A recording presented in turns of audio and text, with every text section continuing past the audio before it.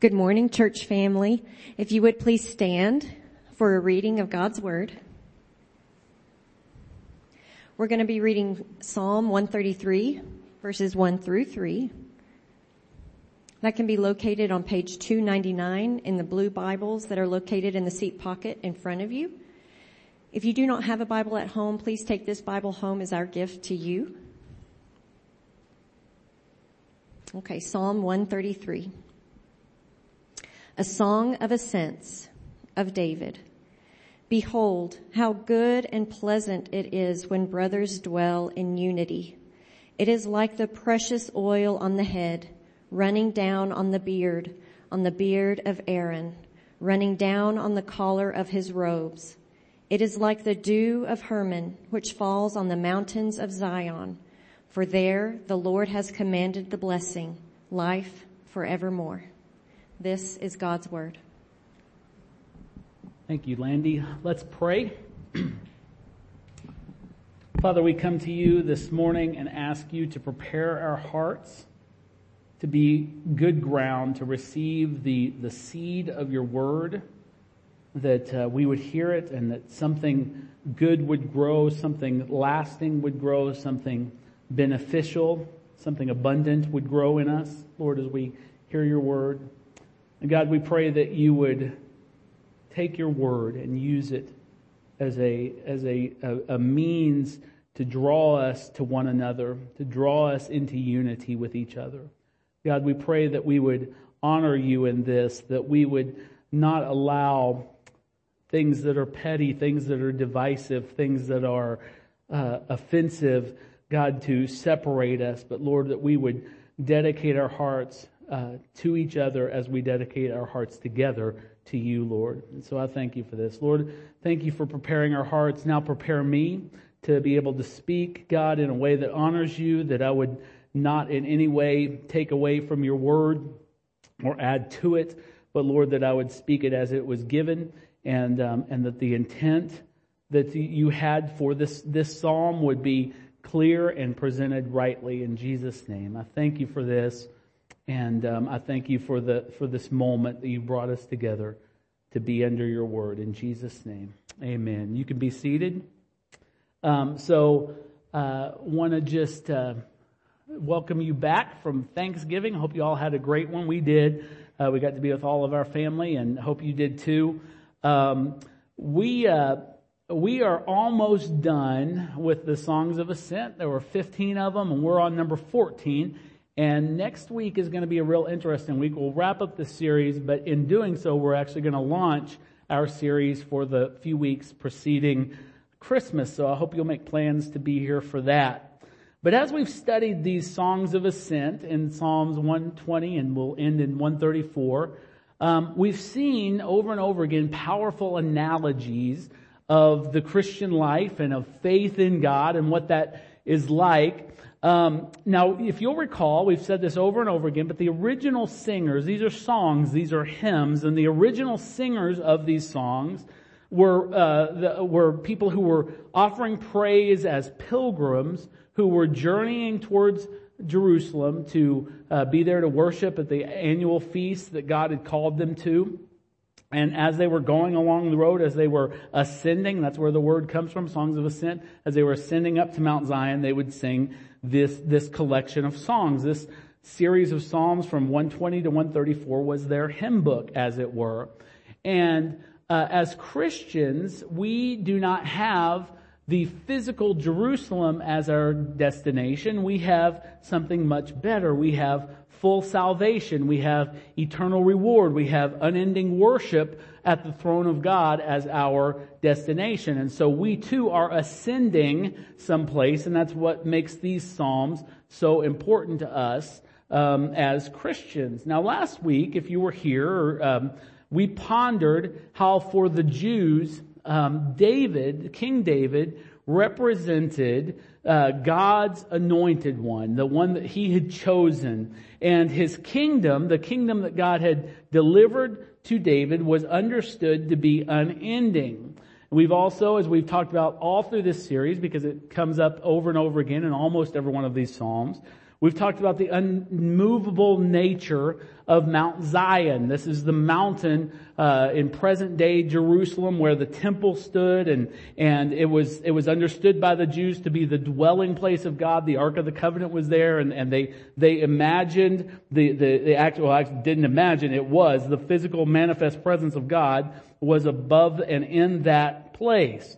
But as we've said many times, and this is the most important thing when you are interpreting Old Testament Scripture, David and the temple were temporary earthly shadows of a greater eternal substance. In other words, they were an idea, a type, a shadow of something that was to be revealed, a greater substance that would be revealed. And we see that in the New Testament. In fact, in Matthew 22, it becomes very clear to us, for example, there's other places as well, that David was a foreshadowing of Christ the Messiah.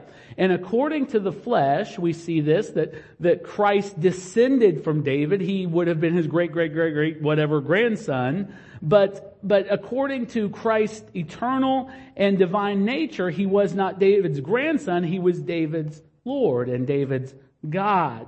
The one who would fulfill the prophecies that made about David's line was actually the one who wrote those prophecies. He was the author of those prophecies. And the New Testament also shows us the church as the true temple of God. The way Peter put it in his epistle is he said that the saints that comprise the church are the living stones that make up the temple of God. So all the kingdom prophecies about the eternal nature of the temple in Jerusalem are being fulfilled not on a mountain in Israel, but they're being fulfilled through the church of Jesus Christ. Now, and this is important because this is where a lot of Christians get into a misunderstanding about where we are in our historical timeline. Because you understand Solomon's temple, the one Solomon built, as well as the one that was rebuilt by the returning exiles coming back from Babylon, and the one that was expanded much later by Herod the Great, all of those temples were desecrated and eventually destroyed by invading armies. There is nothing left of them now. You've heard of the Wailing Wall. Well, that actually was a part of the wall around it. It wasn't even part of the temple. There's nothing left of those temples now. And this is important to understand because Jesus said this. In Matthew 24, verse 1 and 2, he says, it tells us that Jesus left the temple. He'd been in the temple teaching, and as he was going away, when his disciples came to point out to him the magnificence of the buildings of the temple, all these things that they were looking at. But Jesus answered them, verse 2, "You see all these things, do you not? Truly I say to you, there will not be left here one stone upon another that will not be thrown down." And so with this prophecy of Jesus fulfilled in AD 70, the temple was a temporary shadow. But the reason that's important is because if you see that, you got to understand that the church is the eternal substance. It is the fullness of God's design for all time. So that was all in Psalm 132. So Psalm 133 builds on Psalm 132, and it solidifies this theme of the anointing on Israel's king/Messiah. And it tells how that anointing, this is what we learn from Psalm 133, we learn how the anointing extends to his people, and the blessing also rests on them, and it rests on the people of God, not just a city or a mountain or a temple where they gather. The people are blessed, not the location. And so that's the background we have as we stumble on verse 1 of Psalm 133, which says, "Behold, how good and pleasant it is when brothers dwell in unity." Now, I want you to think about those words. Behold, how good and pleasant it is when brothers dwell in unity. And what I want you to ask you to do is to fight all of your instincts and not rush past the very first word in that verse. The first word we read is behold. Now, we don't use the word behold in conversation a lot. When I'm looking for my keys and Ginger finds them, she doesn't say, "Behold, here's your keys." We don't do that.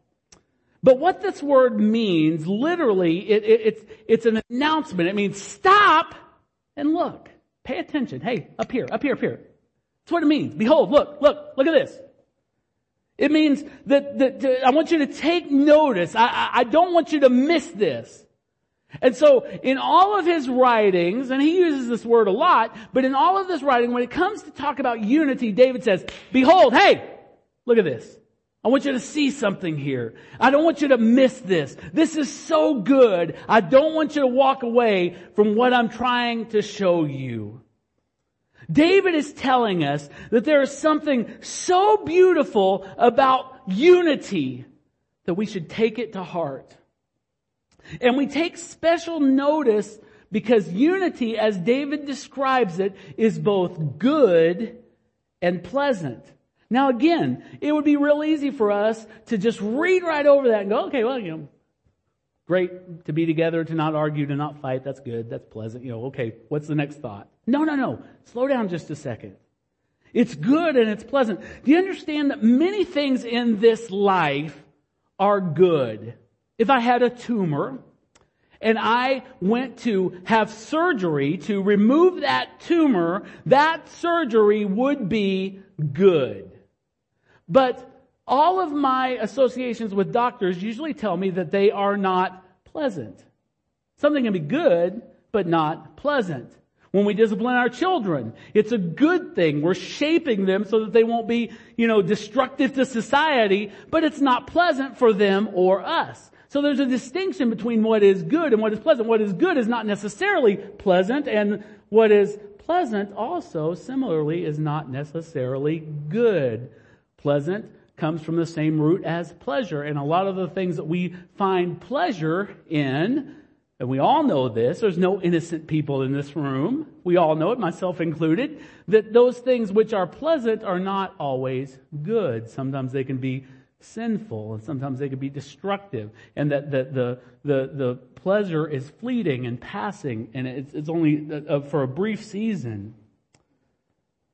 But the stunning thing that prompts David to call our attention to this fact about unity is that it is both good and pleasant. It's good and it's pleasant when brothers dwell together, brothers and sisters dwell together in unity. And so unity represents something that we should desire, that we should long for, that we should strive after. Why? Why would we want to deny ourselves what is good and what is pleasant? Now, I have heard this verse all of my life, even before, when I was in church as a small child and not even a Christian. I've heard this verse, and usually it was used almost as a mode of chastisement to get people to get along in church politics or a theological position. It's, hey, it's good and pleasant for brethren to dwell together in unity. And certainly there is some element to that. I mean, obviously we don't want everything to be, battle royal every time we come to church with each other. But what I want you to understand this morning is that this idea of unity being good and pleasant actually means so much more than that. And the beauty of it to the church is so much more than just us, holding our nose and getting along when we don't agree with something. As a song of ascent, let's think about this historically again. As a song of ascent, the tribes of Israel, numbering in the hundreds of thousands, would reach the holy city. And when they got there, they would look around at the multitudes, the hundreds of thousands that were gathered there for the same reason, the unified reason that they had come. And they would be gathered in one temple, and they would be gathered around one common altar, and they would be there to worship the same God. Now, you might want to look at me this morning, it's okay, it won't hurt my feelings, and say, well, duh, of course that's what happened. But what I want you to understand is that is so unusual for the times that they were living in. Think about that. that they would come to one place to worship one God was absolutely unusual. All of the nations surrounding them worshiped a pantheon of gods in all kinds of different places for all kinds of different purposes. If you needed your wife to be fertile, you worshiped this God. If you needed rain for your crops, you worshiped this God. And so they had all of these things, but the people of Israel were so unique in their time because they had one God. One place of worship, one type of sacrifice. They had all of these things ordained by God Himself. And so it was different. And so it wasn't just, however, the mere uniformity of worshiping the one God of Israel that made them so different. Their unity was actually seen in the way in which they worshiped Him. The things that were the motivation for their worship of Him. They were united together as the people of God at their very best. They were united in their reverence for His law and for the holiness of God that His law represented. They were united in the conviction that the Lord was the only true God and that there was no other. They were united in their affections. In other words, their love was directed towards this one God. They recalled the Shema Yisrael, which is the little recitation that they always began their morning and evening prayers from the book of Deuteronomy. It spoke, this Shema Yisrael spoke about the uniqueness of their God and as well as the commandment that He gave them to love Him fully. You know it. Hear, O Israel, the Bible says, the Lord our God, the Lord is one. And you shall love the Lord your God with all your heart, with all your soul, with all of your might. He is saying that there is no division in God. And because of that, there should be no division in the way that we love and approach God. And with this remembrance, the people of God would be unified in their devotion. They would focus love and worship on God alone. And as their God was one, they too should be singular in heart and soul and might, and together they should be one in their communal devotion to the Lord their God. But they were also to be unified in their duty. They were to be unified in doing what is good and in turning from evil. As we've seen over and over, and we mentioned earlier in this message, what is seen in the shadows of Israel's history should be replicated in the substance of Christ's church. What do I mean by that? Well, we too, like Israel, should be devoted to the pure worship of God alone. And again, well, of course we should be. But think about what sometimes we're devoted to. We might be devoted to pet doctrines or church governmental styles or denominations. Rather, instead of all those things, we should recognize that Jesus is the Lord of all who call on His name, no matter how deeply held and how important our distinctions are to us. Now, don't misunderstand what I'm saying. I've preached about this before, that there are distinctions that we hold that are important. It's why this group of people formed this church, because we have doctrinal distinctives, doctrinal things that are important to us from our understanding of Scripture. There has to be doctrines that we must agree on. It's these that I read to you earlier from the Apostles' Creed. There has to be things that we agree on, and if you don't agree on those basic doctrines, then the shock is that you're not a Christian, and you can't call yourself a Christian by any definition if you reject any one of those doctrines. And so nobody disagrees with that. We should agree on things such as the deity of Christ, the bodily resurrection of Christ, the inerrancy and infallibility of Scripture, all of those things. But there has to be other things on which we are willing to allow for liberty of conscience. Because while our friends don't understand everything perfectly, we have to be honest enough to confess that we don't either. And if we don't have that willingness for the sake of unity, to allow for some liberty of conscience on lesser issues, we will wind up slicing and dividing the unity of the body with our religious demands. So, How can we know if we're truly walking in unity as the body of Christ? Well, let me just give you 5 things to consider. First, to walk in unity means that you cannot elevate or despise others because of the lack of their youth or intellect or their gifting, their talents. To have unity, you must believe that God is the Father and Christ is the Redeemer of all believers alike. Baptist, Methodist, Pentecostal, whatever, that those who call on the name of the Lord, God is their Father, Christ is their Redeemer. We believe that there is one Lord, one faith, one baptism, and it is these realities that are the basis for our fellowship. Our fellowship can never be based on wealth or status or talent. We don't ever, cater to one specific, ethnic group or one socioeconomic group or anything like that. All we are looking for is people who will put their faith in the one Lord, signified by one baptism. Another thing to remember is that the members among us who seem to be least in whatever category that we're measuring, that person is absolutely essential to the completeness of Christ's body. No one in Christ's body is trivial or expendable within the church.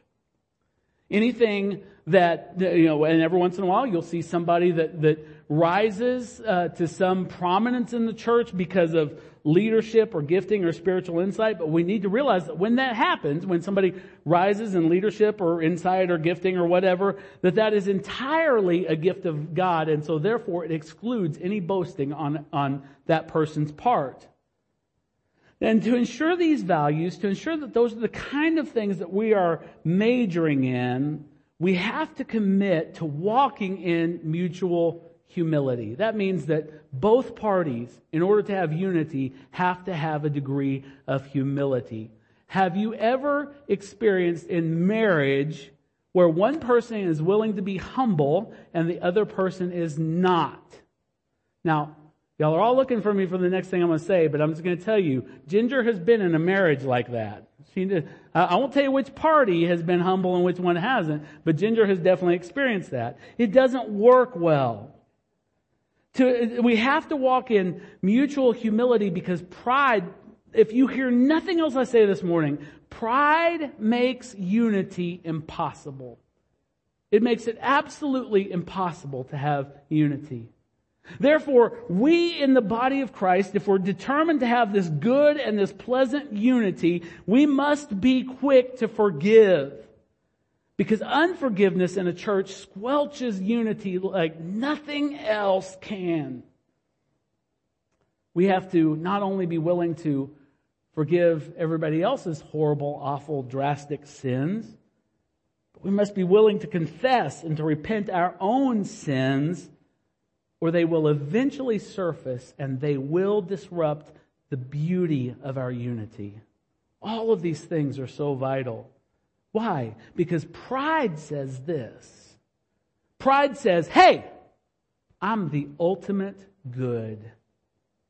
But the Bible says that brothers and sisters dwelling together in unity is good. Unforgiveness says, my vindication and the punishment of my enemies will be pleasant. But the Bible says that the unity of the brothers and sisters is pleasant. Sin in our own hearts seduces and tempts us by portraying itself always as good and pleasant. You have never been tempted by a sin where the devil shows you the sin and says, man, this is going to wreck your life. Have at it. Never happens. It always comes as something good and pleasant. But the veneer gets stripped away and we see that those things were not good and pleasant, but behold how good and pleasant it is for brothers to dwell together in unity. So if this is all true, then every single day that you are a part of the body of Christ, or if I may say, a body of Christ, like here at Northridge, you have to choose between pride or humility, between unforgiveness and forgiveness. You have to choose either what is ugly and corrupt or what is good and pleasant. So the question that I have to put to you, is which will you choose?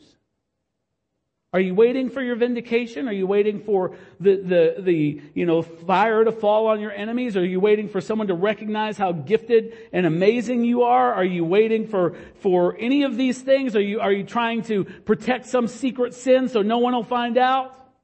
Well, then you're making a choice. So which will you choose? What will you desire? Is the goodness and pleasantness of this kind of unity worth you making some hard or uncomfortable choices, some hard or uncomfortable moves towards humble repentance or forgiveness today? Moving on, David shows us in the remainder of this passage through two analogies what this unity is like. And these are powerful. First, he says this in verse 2. It is like the precious oil on the head, running down on the beard of Aaron, running down on the collar of his robes. This is referring to when Aaron, the first high priest of Israel, was anointed for that job, and the cruse of oil was poured on his head, and it literally flowed all the way down his head, onto his beard, onto his robes. And David, looking back through the corridors of time, is looking at that and saying, and that's the powerful picture of what I am getting at. And so my question, and the question for all of us interpreting this passage is, how does that show us unity? Well, Charles Spurgeon helps us out with that. He saw four things in this simile of unity being like the oil with which Aaron, the high priest, was anointed. And first he said that it's like that because that oil that anointed Aaron had a sweet perfume about it. His words.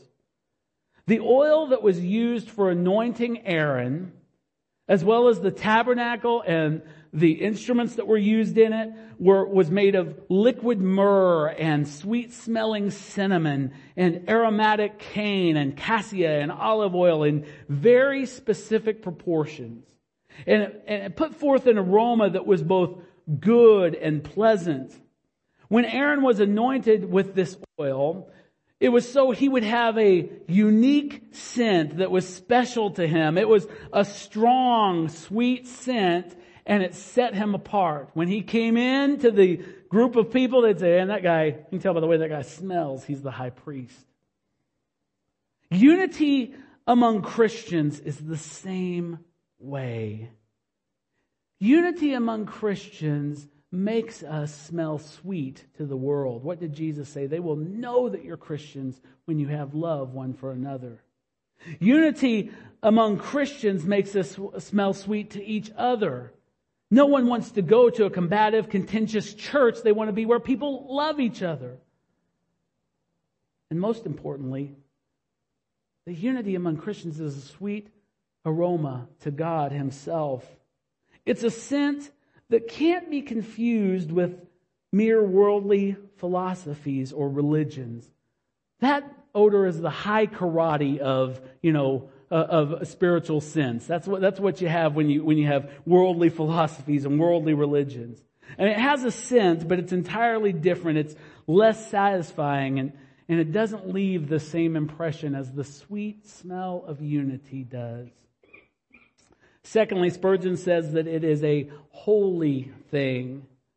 And this was exclusively, this anointing oil and the scent it produced was exclusively God's scent. Because this oil was not to be used, if you've read through the book of Exodus, this oil was not to be used on any common things or any common people. It was only to be used to anoint the tabernacle, the items in the tabernacle, the priests. Because of the aroma, it belonged to God Himself, and it was only to be used for the purposes for which He had ordained it.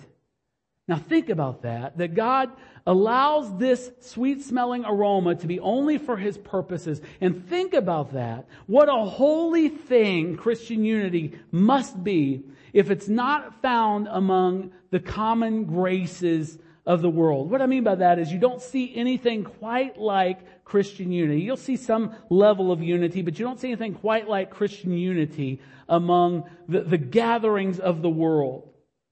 It's never as sweet. It never smells as good. It's only believers in Holy Communion that are covered with this special oil of gladness that gives off the fragrance of heaven. The world may know love and unity in degrees around some project, some movement, some political idea, but it's usually for temporary and oftentimes selfish reasons, selfish circumstances. Yet this world outside, they know nothing of the love that lays down its life freely for one another, or that even looks past this life to the eternal joy of being together with one another in unending fellowship and worship to Christ. That's the sweet smell. That's the aroma. That's the fragrance. Thirdly, Spurgeon says it's a diffusive thing. Now, please no one judge my manhood by this confession. But in my office at the house, I have an essential oil diffuser. And so I know. So I also have a gun, so maybe that kind of balances it out. So so in this thing, sometimes I'll just throw some peppermint or whatever in there, and you can always count on it. When I do, Ginger can be in the other side of the house and she said, "Man, it smells good," because the idea is there's this device that is putting that scent all into the atmosphere. And this is what Spurgeon meant. Now, sometimes here at church, somebody will say, "Hey, we're sick, and we believe what James says about coming to the elders of the church, anointing them with oil, praying for them."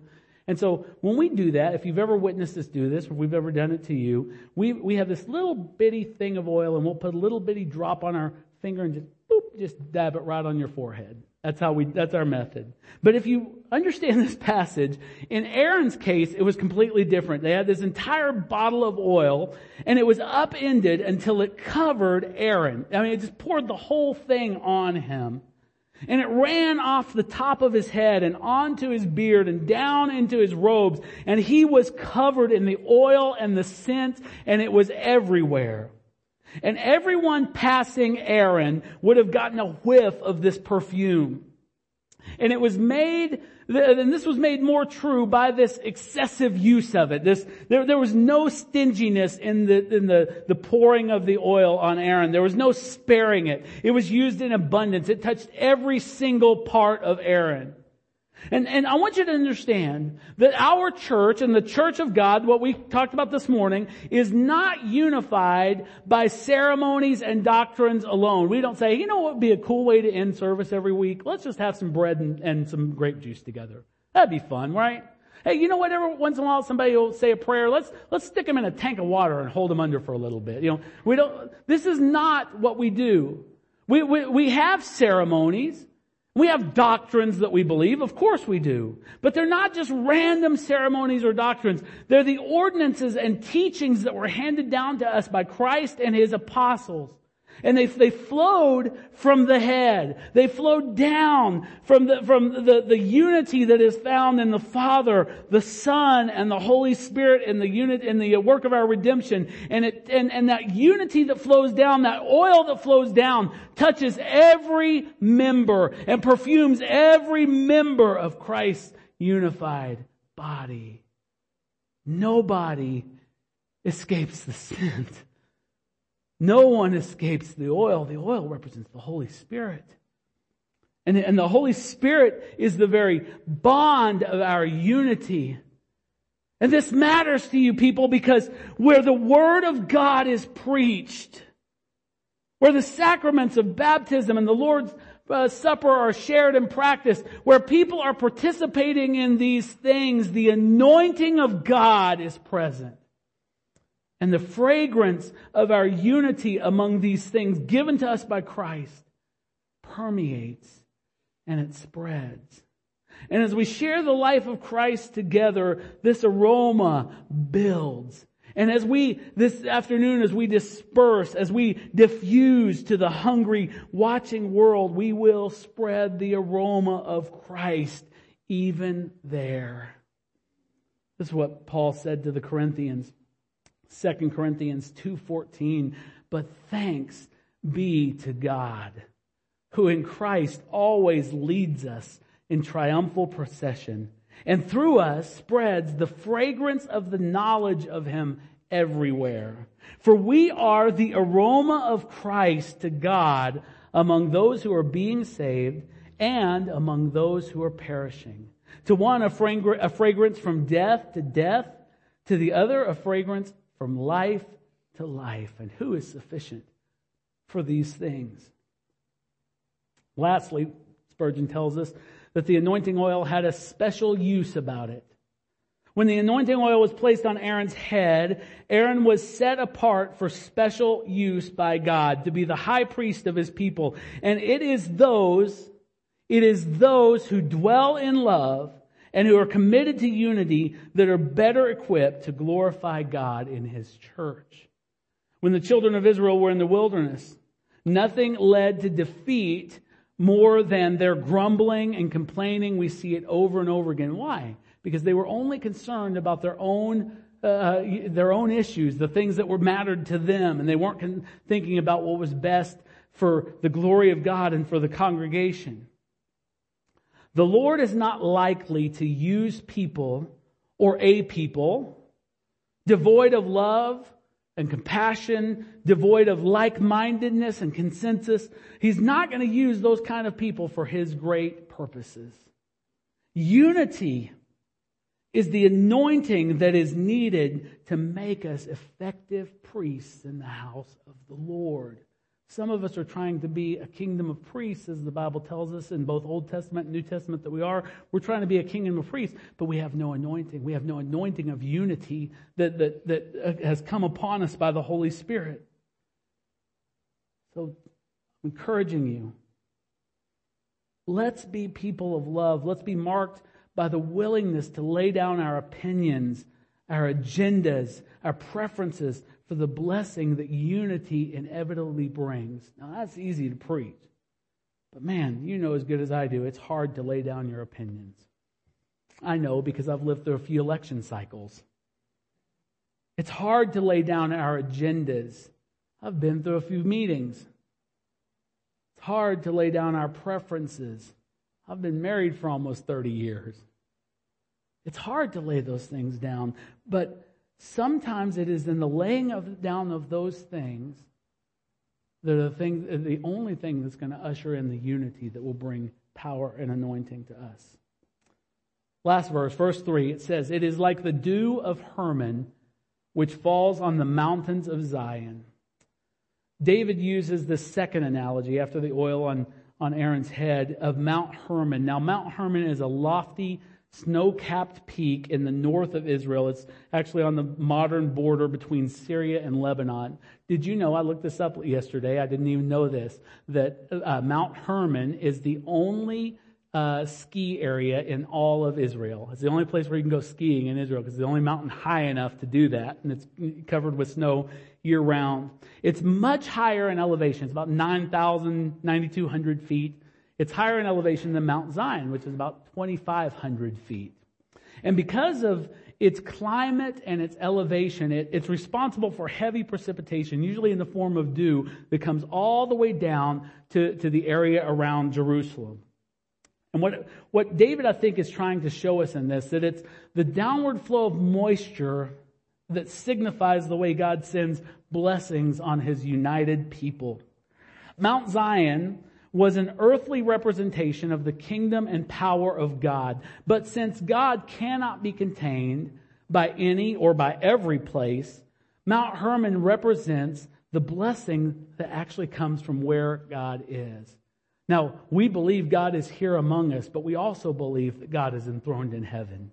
And so what David is saying, that when we're gathered, when we are gathered together in unity as the body, that something comes from God, from His heavenly throne, something unearthly, something heavenly comes and permeates our life, like dew falling on the morning grass. Isn't that a great image? Something from far above us, a lot higher altitude, a lot higher elevation comes and descends among us. And this is important because of the next clause that closes out this psalm. It says, "For there the Lord has commanded the blessing, life forevermore." So the point isn't that God commands blessing on Mount Zion out of a preference for that location out of all others, but rather the blessing is not commanded on Mount Zion, but on His unified people. Where there is unity, God commands blessings. Now, how many of you think of blessings that way? Usually I think of blessings being granted. I think of God, we pray, we ask God to do something for our benefit or for the benefit of our family, our church, whatever, and we believe that God in His sovereignty will grant those things. But what He's saying, this is such a powerful use of language here. God is saying when His people are committed to unity, that in that place God commands blessings. Now, here's the thing I want you to see. What can stop what God commands? Come on, help me out here. What can stop what God commands? Nothing. Nothing can stop what God commands. Not a thing. The Bible says our Lord is in the heaven and He does whatever He pleases. And so if God has determined that His blessings will accompany or be ordered, if you want to use that word, into the place of unity, then nothing is going to stop that from being the case. And that's important. Because could it be that in our petty things, our selfish things, our proud things that we talked about earlier, that we are actually causing blessing to be withheld because we're not willing to walk in unity? And what is the ultimate manifestation of the blessing that comes to God's people when they walk in unity? This is so beautiful. He says that it is life evermore. Now, I had to think about that. I'm a good Calvinist thinker, and I don't believe that there's anything that we can do. There's no work we can do to earn eternal life. I certainly don't think that just by agreeing with you and being in unity that somehow I earn eternal life. So what is he talking about? I don't think it's to suggest that we earn heaven by being united and agreeable. We don't earn salvation by our unity any more than we earn it by any of our good works. But the point is this, and this is so cool. The point is that the blessing of enjoying and loving each other finds its fullness in our getting to enjoy each other for the rest of eternity. With Christ at the very center of our fellowship and as the object of our united joy and worship. What that means is that if you're a believer in the Lord Jesus Christ, you and I are going to heaven together. And when we get there, we will not be distracted by, I'm sure if we sat down and talked over lunch today, we'd find all kinds of different things that preferences. You like this, I have this hobby, you have that thing you like to do. We'd find all kinds of things like that. But in heaven, we are going to be unified by one thing, and that is Christ. And He will be, if you don't mind me saying it like this, He will be our obsession for all eternity. The only thing we care about will be Christ in heaven. And what a moment that will be. What a moment that will be. That means, now this is important because there's probably some people here, maybe at church or some other church that you've attended in the past that, if you were honest, you're not super crazy about. Sometimes they kind of grate on you and get on your nerves. But when you think like this, it means that you are not the burden that I have to endure until I can get to heaven and leave your sorry backside behind. That's not what you are. No! You are part of my reward. I got terrible news for you. I'm part of your reward. You're part of my reward. My joy will reach its zenith as I enter God's eternal kingdom with you by my side. I'm excited about that. Forever and ever and ever, along with all the saints from all time who have called upon the name of the Lord, together forever. We're going to do this together, folks. We're not going to go in shifts and go to our different neighborhoods in heaven. No, we're going to be together. Man, y'all don't sound nearly as excited about that as I do. I guess you guys did kind of get the short end of that stick, I guess. One last thing. I'm almost done. That can't be stressed enough. We will never, ever, ever be unified by trying harder to be. You cannot white-knuckle your way into unity. You just can't do it. If you haven't figured this out yet, you are way too fallen to get unity right. Way too much pride, way too much selfishness. So we can only enjoy true unity as the Holy Spirit enables us to do so. In the Bible, I said this already, the anointing oil always represents the Spirit's ministry, the Spirit's empowering. And unity only happens as He descends from Christ, from our head to the rest of the body. And so let this be our earnest prayer in the coming year. That our fullness of the Spirit wouldn't be signified by something as subjective as so-called signs and wonders, even while our love for Christ and His people grows colder and colder and colder. I do not care, and I want you to hear me on this. I do not care if the dead are being raised in every single service we have if we don't love each other. Did you hear me? Because the unity of the Spirit is what causes God's anointing to be here anyway. It's that unity that's like the oil on Aaron's beard that flows down to his robes. So I would not trade those kind of miracles for just a church with true, honest unity. That would be a mockery of the Spirit's power. It wouldn't be a testimony to it. And so let's pray for real unity. I'm going to ask you to stand with me. We're about to come to the Lord's table, but sometimes in studying for a message, I'll come across something and I'll think, man, that's really good. And I will try to, kind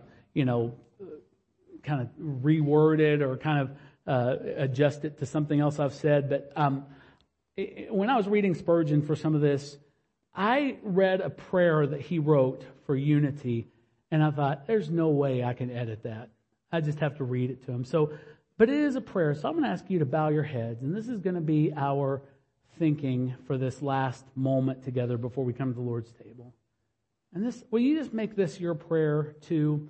So he's talking about unity, and he says, "Oh, for more of this rare virtue, not the love which comes and goes, but that which dwells. Not that spirit which separates and secludes, but that which dwells together. Not that mind which is all for debate and difference, but that which dwells together in unity. Never shall we know the full power of the anointing until we are of one heart and of one spirit. Never will the sacred dew of the Spirit descend in all its fullness till we are perfectly joined together in the same mind. Never will the covenanted and commanded blessing come forth from the Lord our God till once again we have one Lord, one faith, one baptism. Lord, lead us into this most precious spiritual unity. For thy Son's sake, amen." Can you make that your prayer? So we're going to invite you now to come to the table and receive the elements. And then if you would just go back to your seat, we will take these together. So this sacrament, this ordinance, what we call the Lord's Supper, is often called by the term communion. And that word communion comes through a combination of a couple of words, common and union. And the idea is that there are all kinds of gifts and talents and callings and skills and all kinds of things represented in this room. And I'm so grateful for that. But there is one thing that we all share in common if we are believers in the Lord Jesus Christ. And it is this, that the Lamb of God was sacrificed, Jesus himself, for the sake of us, that we might be forgiven of our sins and might be reconciled to the Father and have our peace with God. And that is what makes us, that is the common truth about us. It is what brings us into union together. And God, in his wisdom, in his infinite wisdom, he has made this ordinance for us so that every time we come together, we could remember that. There are a lot of things that you and I may be different, and there's a lot of things that even quite honestly we might not see eye to eye on. But one thing that we can do together is that we can recognize that we are saved by the grace of God, by the sacrifice of Jesus' body, and that we together are worshiping one Lord, and that all of the things that we might have differences in, he's going to straighten all those out in his own time, but in a powerful way. And I can live with that. Can you? All right.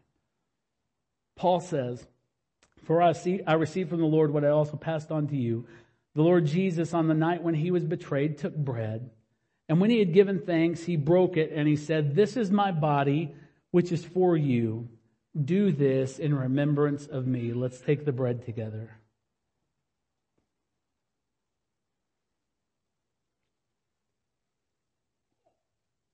In the same way, after supper, he took the cup, saying, "This cup is the new covenant in my blood. Do this whenever you drink it in remembrance of me. For whenever you eat this bread and drink this cup, you proclaim the Lord's death until he comes." Let's take the cup together. Will you just, in your seat right there, just take a moment and give thanks to God for the sacrifice of Jesus. Thank you, Lord. Thank you for your blood that washes away all of our sin, for the brokenness of your body that makes us whole. Thank you, Jesus.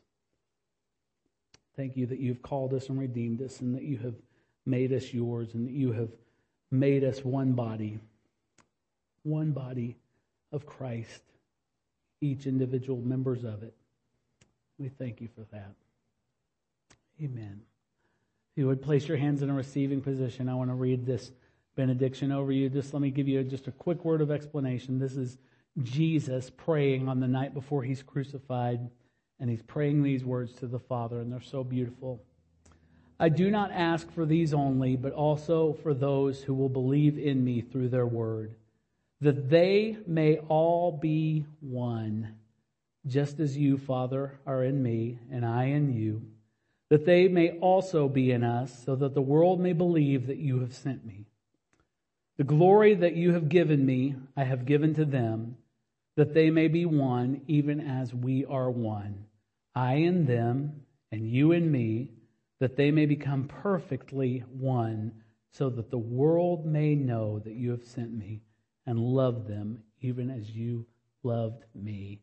In the name of the Father, in the name of the Son, in the name of the Holy Spirit. Amen. You're dismissed.